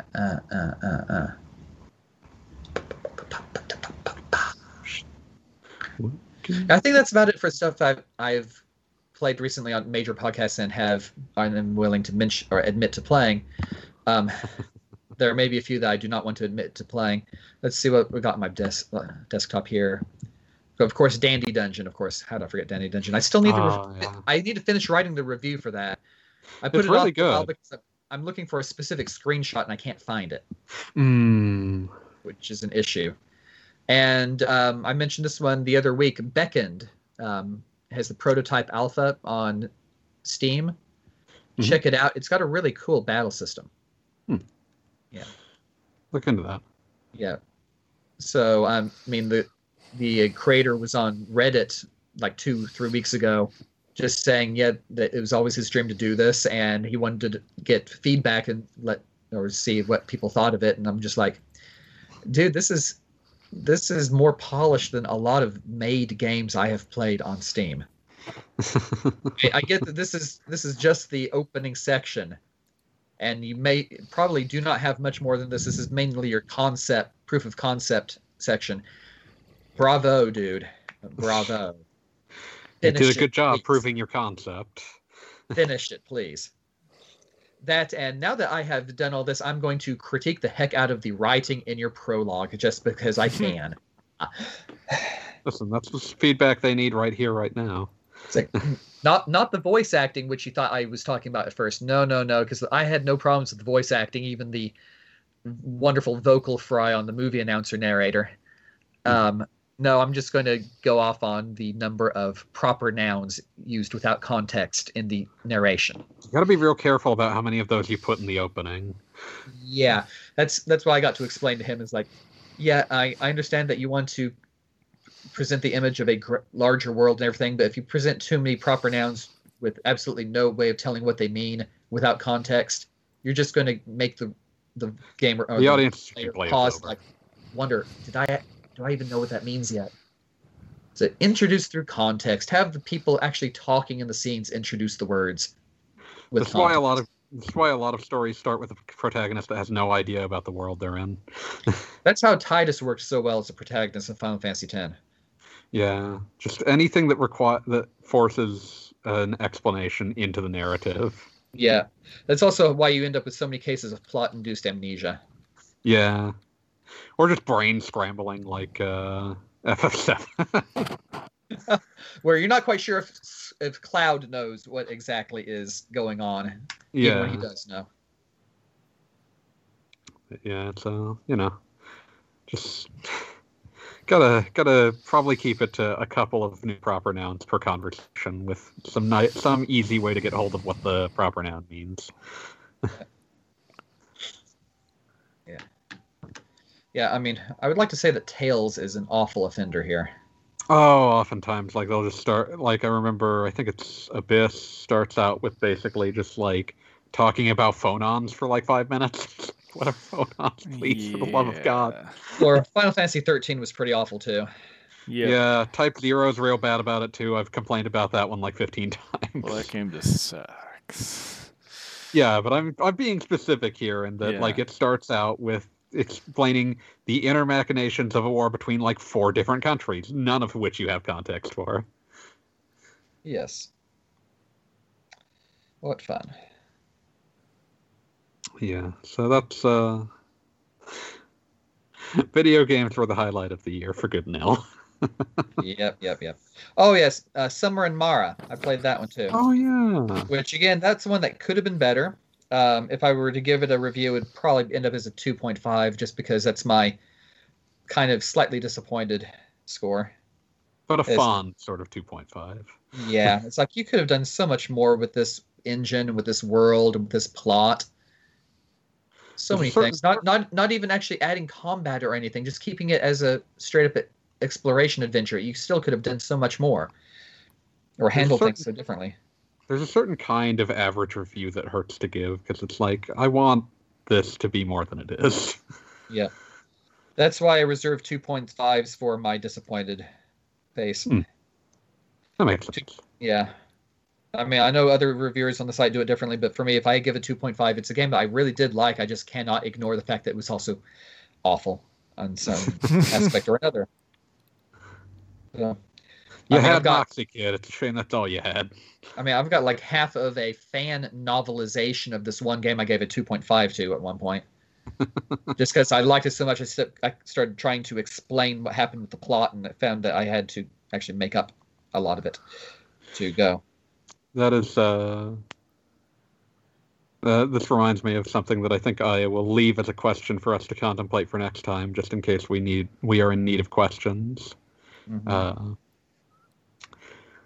What is your favorite 3 or 3.5 game? That's a good one. Yeah, just something to think about for next episode. That's actually more difficult than asking what my favorite 2.5 game was. Yeah, no, it's a tough question, which is why I'm bringing it up now so that we can maybe do something about it next time. Yeah. I'll leave it in our group chat so that we remember it.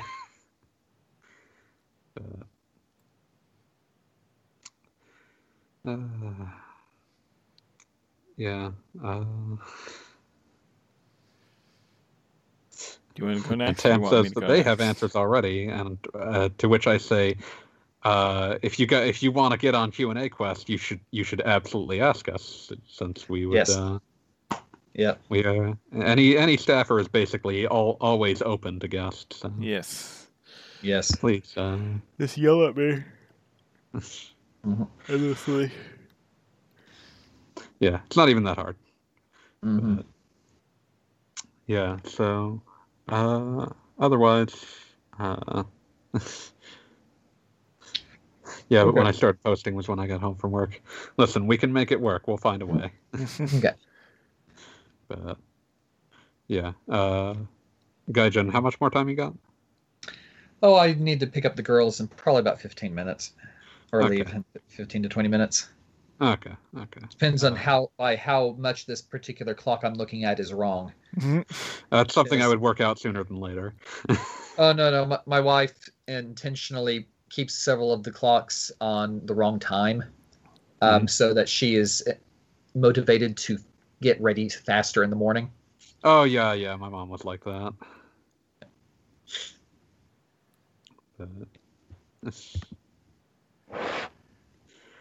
But yeah, Wheels, you proposed this. What Yes. are your calls? Final Fantasy VII Remake. Spoilers, that's on my list too. Yes.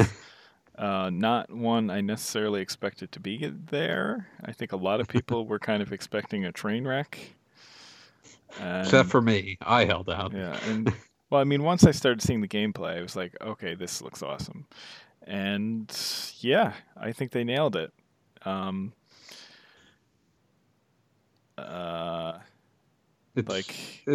It's hard to capture the mood of something that's had so much built up around it. Like they were Yeah. threading quite a needle to do it.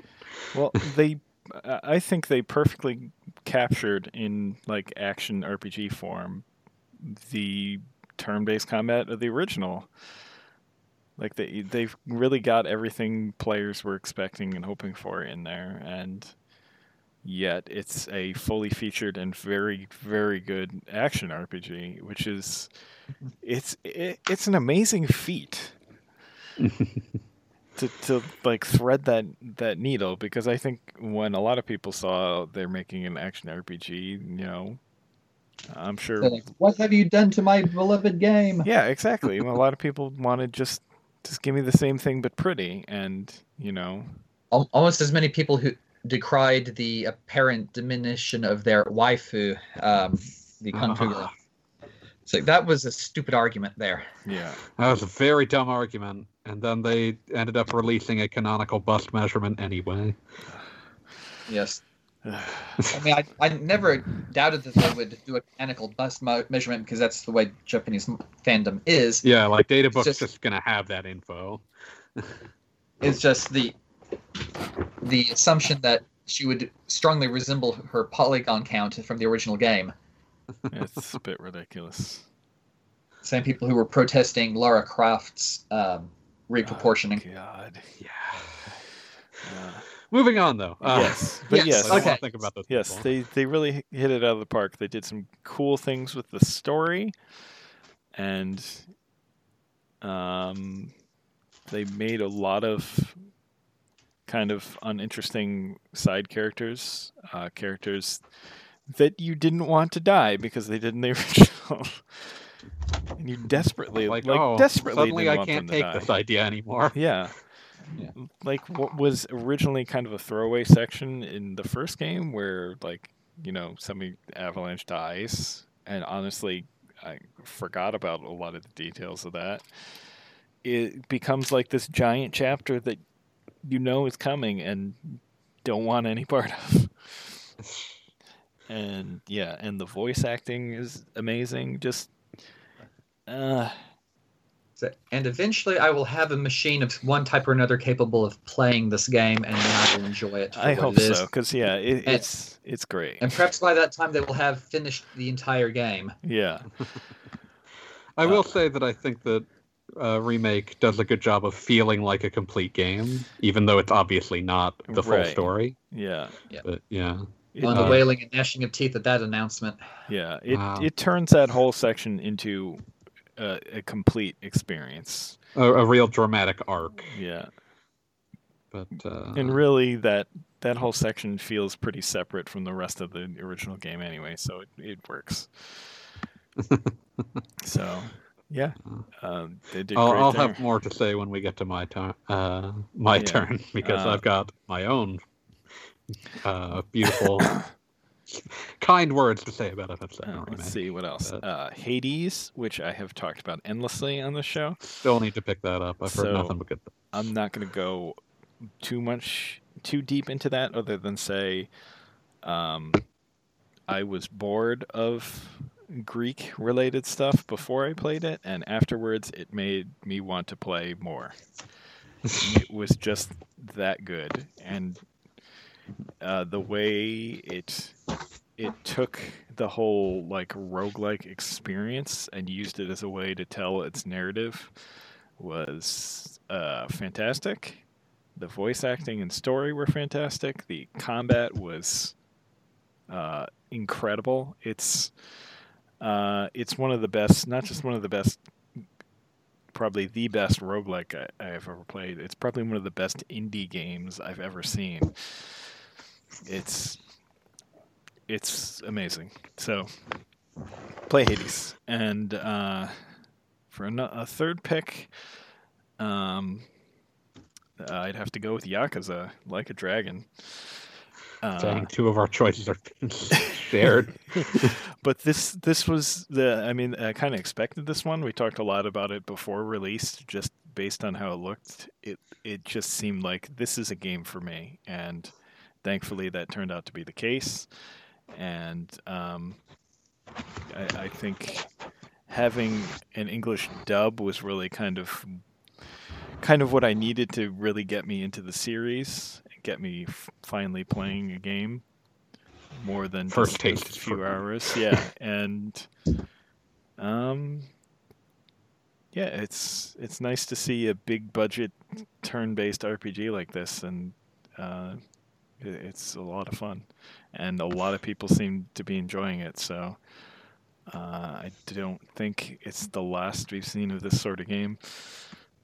Yeah, the guy who voiced Ichiban just gave an interview talking about how Nagoshi had just essentially had spoken to him saying you're going to be the lead on a number of games for the next decade.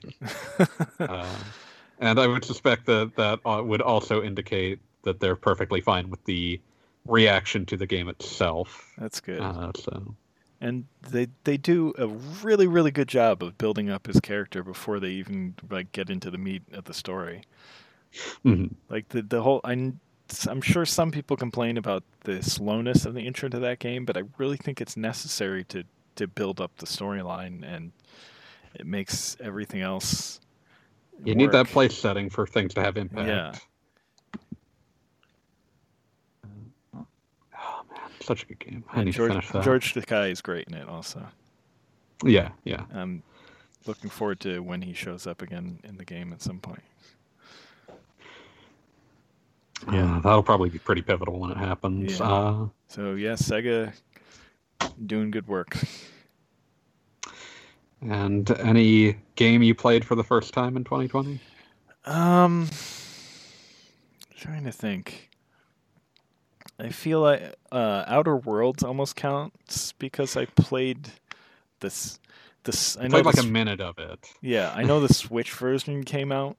This technically came out this year, but I'd still say that's a game that came out last year, and that I technically owned last year thanks to Game Pass. So I would put that up there, and that was a game I breezed through really quick, just because the story is fantastic. It's a lot more diverse than I've seen in a lot of RPGs, and just very well written, and it was hell of a lot of fun.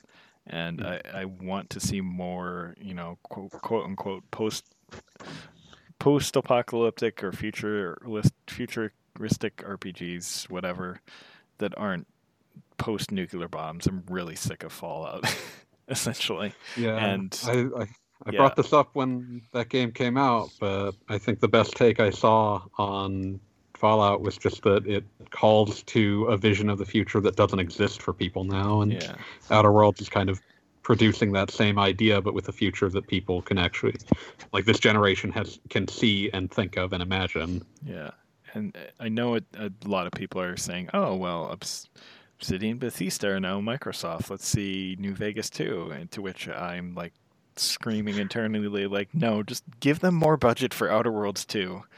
Screw Fallout." So talking about the Outer Worlds, do you know a YouTube performer called Stupendium? Don't think I do. I don't think I've heard of that one. Well, it's this British guy who does various raps and things based on different games, and with some incredibly animated videos. And he's got one for the Outer Worlds called The Fine Print. I can see where this is going. Yes, and without having played the game, I'm like, okay, this is the most extreme post-capitalist dystopia I could ever imagine. Yep, that sounds like Outer Worlds.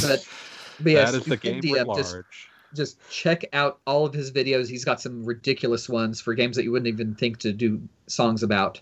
And they all work in bizarre, fascinating ways. So, I'll give that a look. Yeah. Let's see. Yeah. That one really does kind of hammer in the fact that this is not supposed to be a happy place. Oh, yeah, no. It's not a great future. It's not the future we wanted, but it's the future we're going to get. No. Oh, I mean, sure, we got flying cars, but you need to literally sell half of your body to afford it. Yep. No, Tim in chat said he knows a coworker that hates roguelites, and even they loved Hades. Yeah. There we go. So. But yeah, if you want to try a really different roguelike, go for Dandy Dungeon. Yes, I need to play that. I would almost call that more of a puzzle game, but yeah. No, I mean, technically, it is a roguelike. It's a puzzle roguelike. Yeah. But yeah. But yeah, no, like it even cracked my armor. Like I like it even though I hate roguelikes, so. Yeah. Yeah. If either of you can find a copy of or a screenshot of the one bit at the beginning where he says, I will channel this suck into video game. I'll see what I can do. I mean, I have found the scene on YouTube videos. However, I can't manage to get a screenshot without with it paused, without the bar at the bottom blocking out most of the text. Yeah, I could try downloading the YouTube video and then taking a screenshot from there if you want. I have no idea how much work that would entail, and I would probably not more than about 5 minutes. Go for it, please. Okay. It's just I've been searching for the perfect screenshots to include in this review, and that's one that I need. Yeah, just drop me a timestamp and I'll find it. Restart the game. Yeah, just drop me a timestamp and I'll pull it out for you. Okay. We'll do probably later tonight, because like I said, I need to actually finish dinner here. Yeah, don't worry about it. But yeah. Outer Worlds. Outer Worlds. Excellent game. Excellent game. I kind of want to pull it back up on Switch. My playthrough stalled out partway through, but I'm excited to pick it back up. And from what I've heard, it actually has gotten like a ton of patches that have heavily improved its Switch performance. Yeah, it got some sort of graphical patch not too long ago, and the DLC should be coming out for it sometime, I think early next year. Oh, I was concerned that they just weren't going to bother with the DLC. Oh no, Switch, they announced right away that it was coming to all platforms. Nice. Yeah. To double check to see if it actually came out on Switch in Japan, because I know it was announced. I have no idea when it actually did. So. Yeah, I mean, I was surprised. I think we both were that like they ultimately decided to put it on cartridge in the West. So. Oh yeah, both pieces of DLC are apparently supposed to make it there. So nice. That's very exciting. But yeah. I guess as for my part bringing up the rear. FF7 remake is also on my list, and I will rhapsodize about a slightly different thing. The art design of the city of Midgar is incredible, and like that's always been the case. That's one of the reasons that it's such an iconic area, is that it projects so much mood so completely and so quickly. But the remake really understands what's effective about Midgar's art design and like what needs to be expanded. Huh? The Fritz Lieber aesthetic. Yeah, a very Fritz Lieber aesthetic, but also just like in terms of how every part of it is a different kind of tragic. So like, and that extends to the new parts that they added. Like, so you have like the slums that are, obviously just barely, like barely protected wastelands that like the corporation, obviously doesn't give a shit about. I got the name Fritz Lang. Fritz Lang. That makes more sense. Fritz Lieber was Pfeffer the Grey Mauser. I was trusting fantasy you, but thank series, you for completely the wrong aesthetic. But yeah, Fritz Lang Metropolis is definitely a huge influence here. But sorry, you're having a great time here. I just walked into a room of spiders in Bloodborne. We also decided he hates the game again. Yeah. Oh, you knew it happened sooner or later.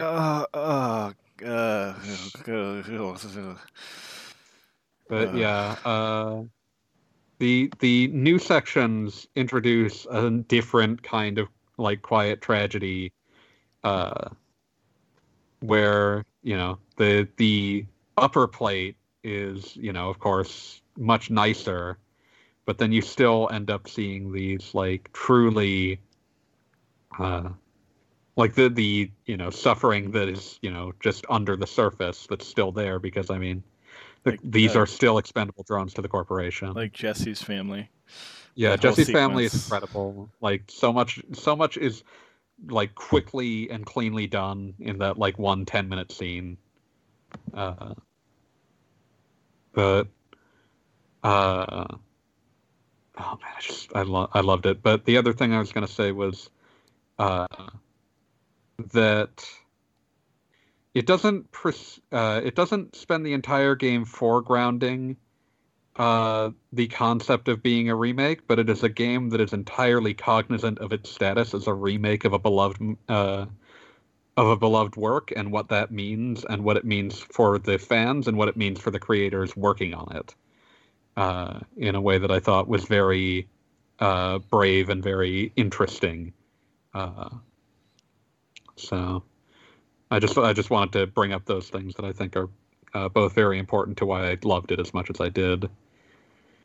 Let's see. As you mentioned, as I mentioned when you mentioned it, Like a Dragon, absolutely incredible. I obviously approached it from a slightly different direction. For me, it was essentially, it just had to sell me on the idea that the new version of the game could still be interesting. That the new combat and party structure was something that they were equipped to deal with, and Sorry.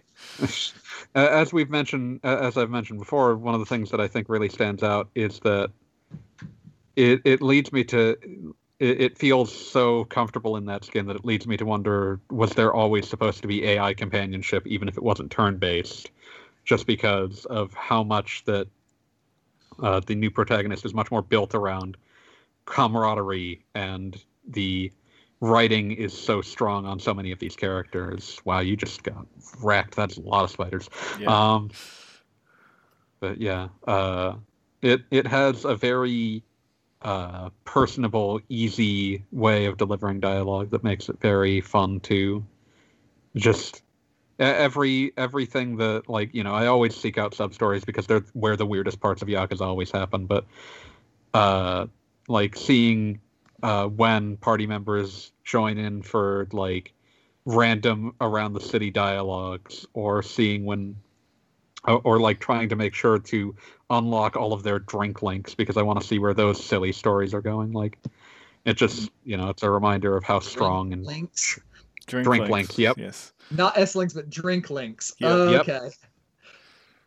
It's beautiful. You can only have them at the bar, so they're drink links. but it's it shows what a strong voice and character writing that the series and especially this game actually have. So big fan. Knew I would be, and I feel bad that this is what's coming to mind for a third, because like those two were easy to pull out, and then I ran into like, what's my number 3? And I feel bad bringing this up because it's an expanded release of prior game, but Persona 5 Royal is in, like, I think that it does a great job of expanding on the original game and adding content that, like, yes, game's super long and somehow even longer now, but I feel like all of the content that it adds is actually adding something that is worth discussing about the original story. So I have another game that I wish would come out for Switch eventually. Yeah, hey Atlas, how about that? Yeah. Preaching to the choir. Yeah. Oh, I just found out the news for Outer Worlds. And how is that? It was supposed to be released on March 6th, and it got postponed indefinitely due to Corona, and it has not come out yet. Oh, that's a shame. Like it got postponed. It was originally I guess it was supposed to be a worldwide release at the time. Yeah. Maybe you should get Wheels to help you out here, but yeah, I guess when they postponed it in Japan, like the thought process was that that kind of game is on less easy footing in Japan, so they weren't sure what to do with it. Oh, it's supposedly confirmed for June 5th as well. That's when it came out in the US. I'm looking at here, but then I'm looking at Wikipedia, and it's saying Switch still it's announced but not happened yet. That's so weird. Let me double check the Wikipedia in Japanese again.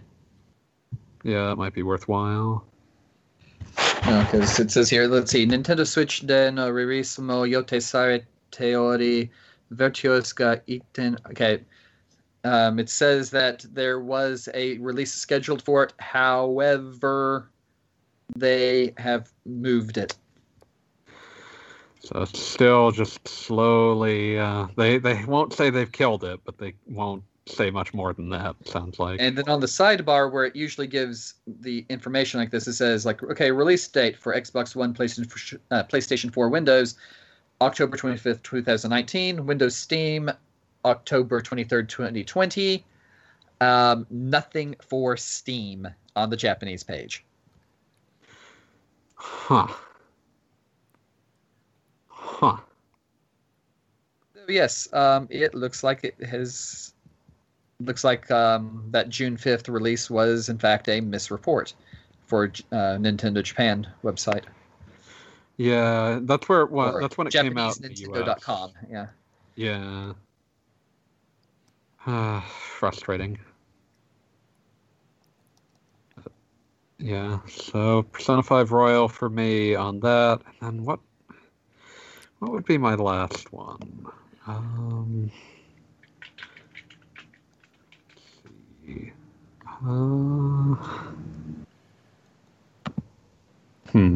Like I've played a lot of newer things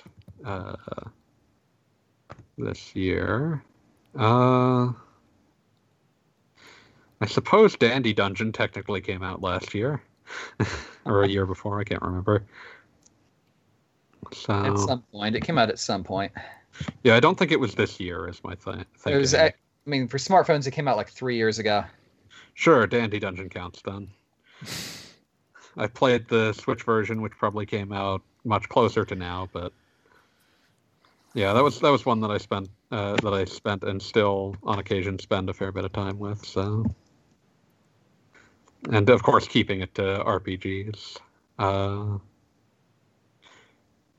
I guess otherwise, I think we're just about done, unless anyone has any New Year's RPG resolutions. No more spiders, please. Why with the spiders? That's not a resolution. I don't care.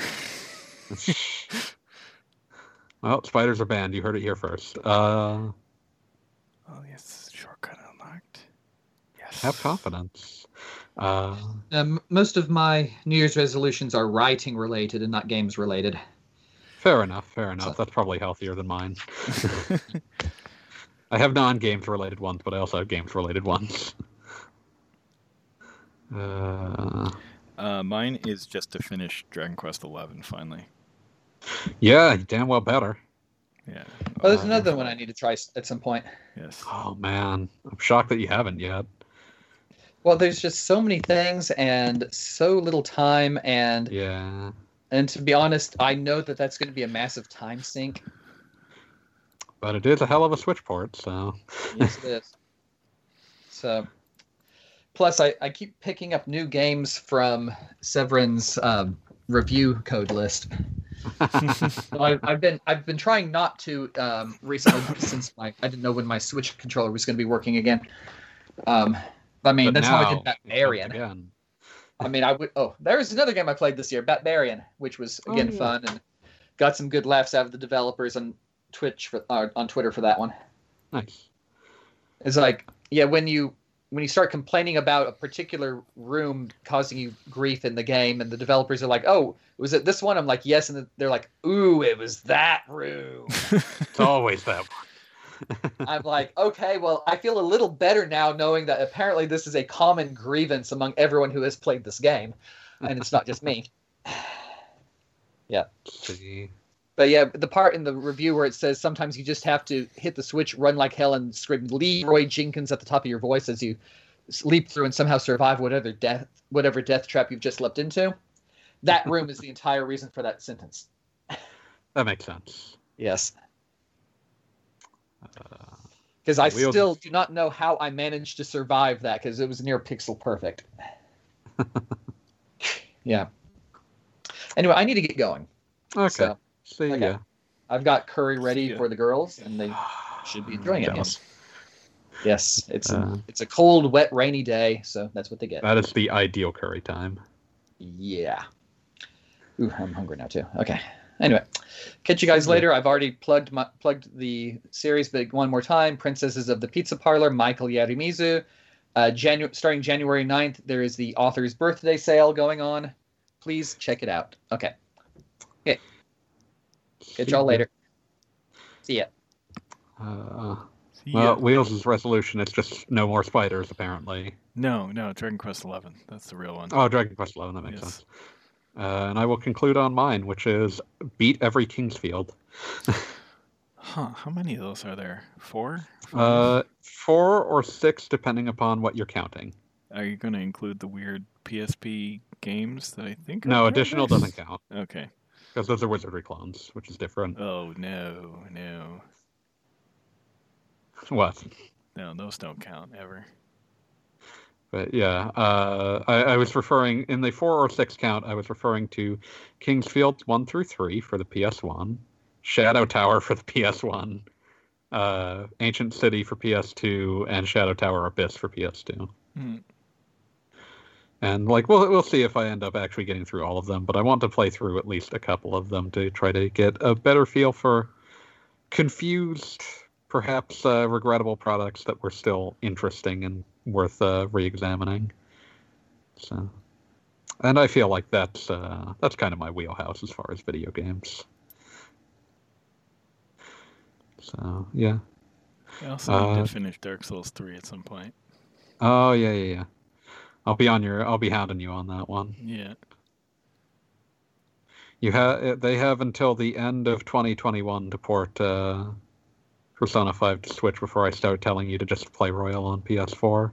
I got Royal. I'm just going to play it there. I gave up already. You say that now, but No, I even bought the digital version, so I don't even have to complain about digging out the disc. I'm gonna play it. okay. But yeah, let's see. Other than that, but yeah, the Kingsfield one is my specific, like, That's the like ambitious gaming goal of like playing something that I don't fully understand and I don't know if I'll ever enjoy. So it's like it's ambitious to say I'll try to play all of them, but aim big. Wow, that death! Wow. Did I just unlock a shortcut with my dead body? I hope so. Yeah, so that's your Q&A quest for the finisher that finishes us out on 2020. Yes. Q&A quest goals for this year that we're definitely going to meet. Hit episode 200. Maybe do something fun. Who knows? Yeah. We'll do something. I don't know what. It'll be exciting, I'm sure. But otherwise, yeah. So see ya, Space Cowboys. It's over. It's past 2 a.m. for Poor Wheels. Yeah.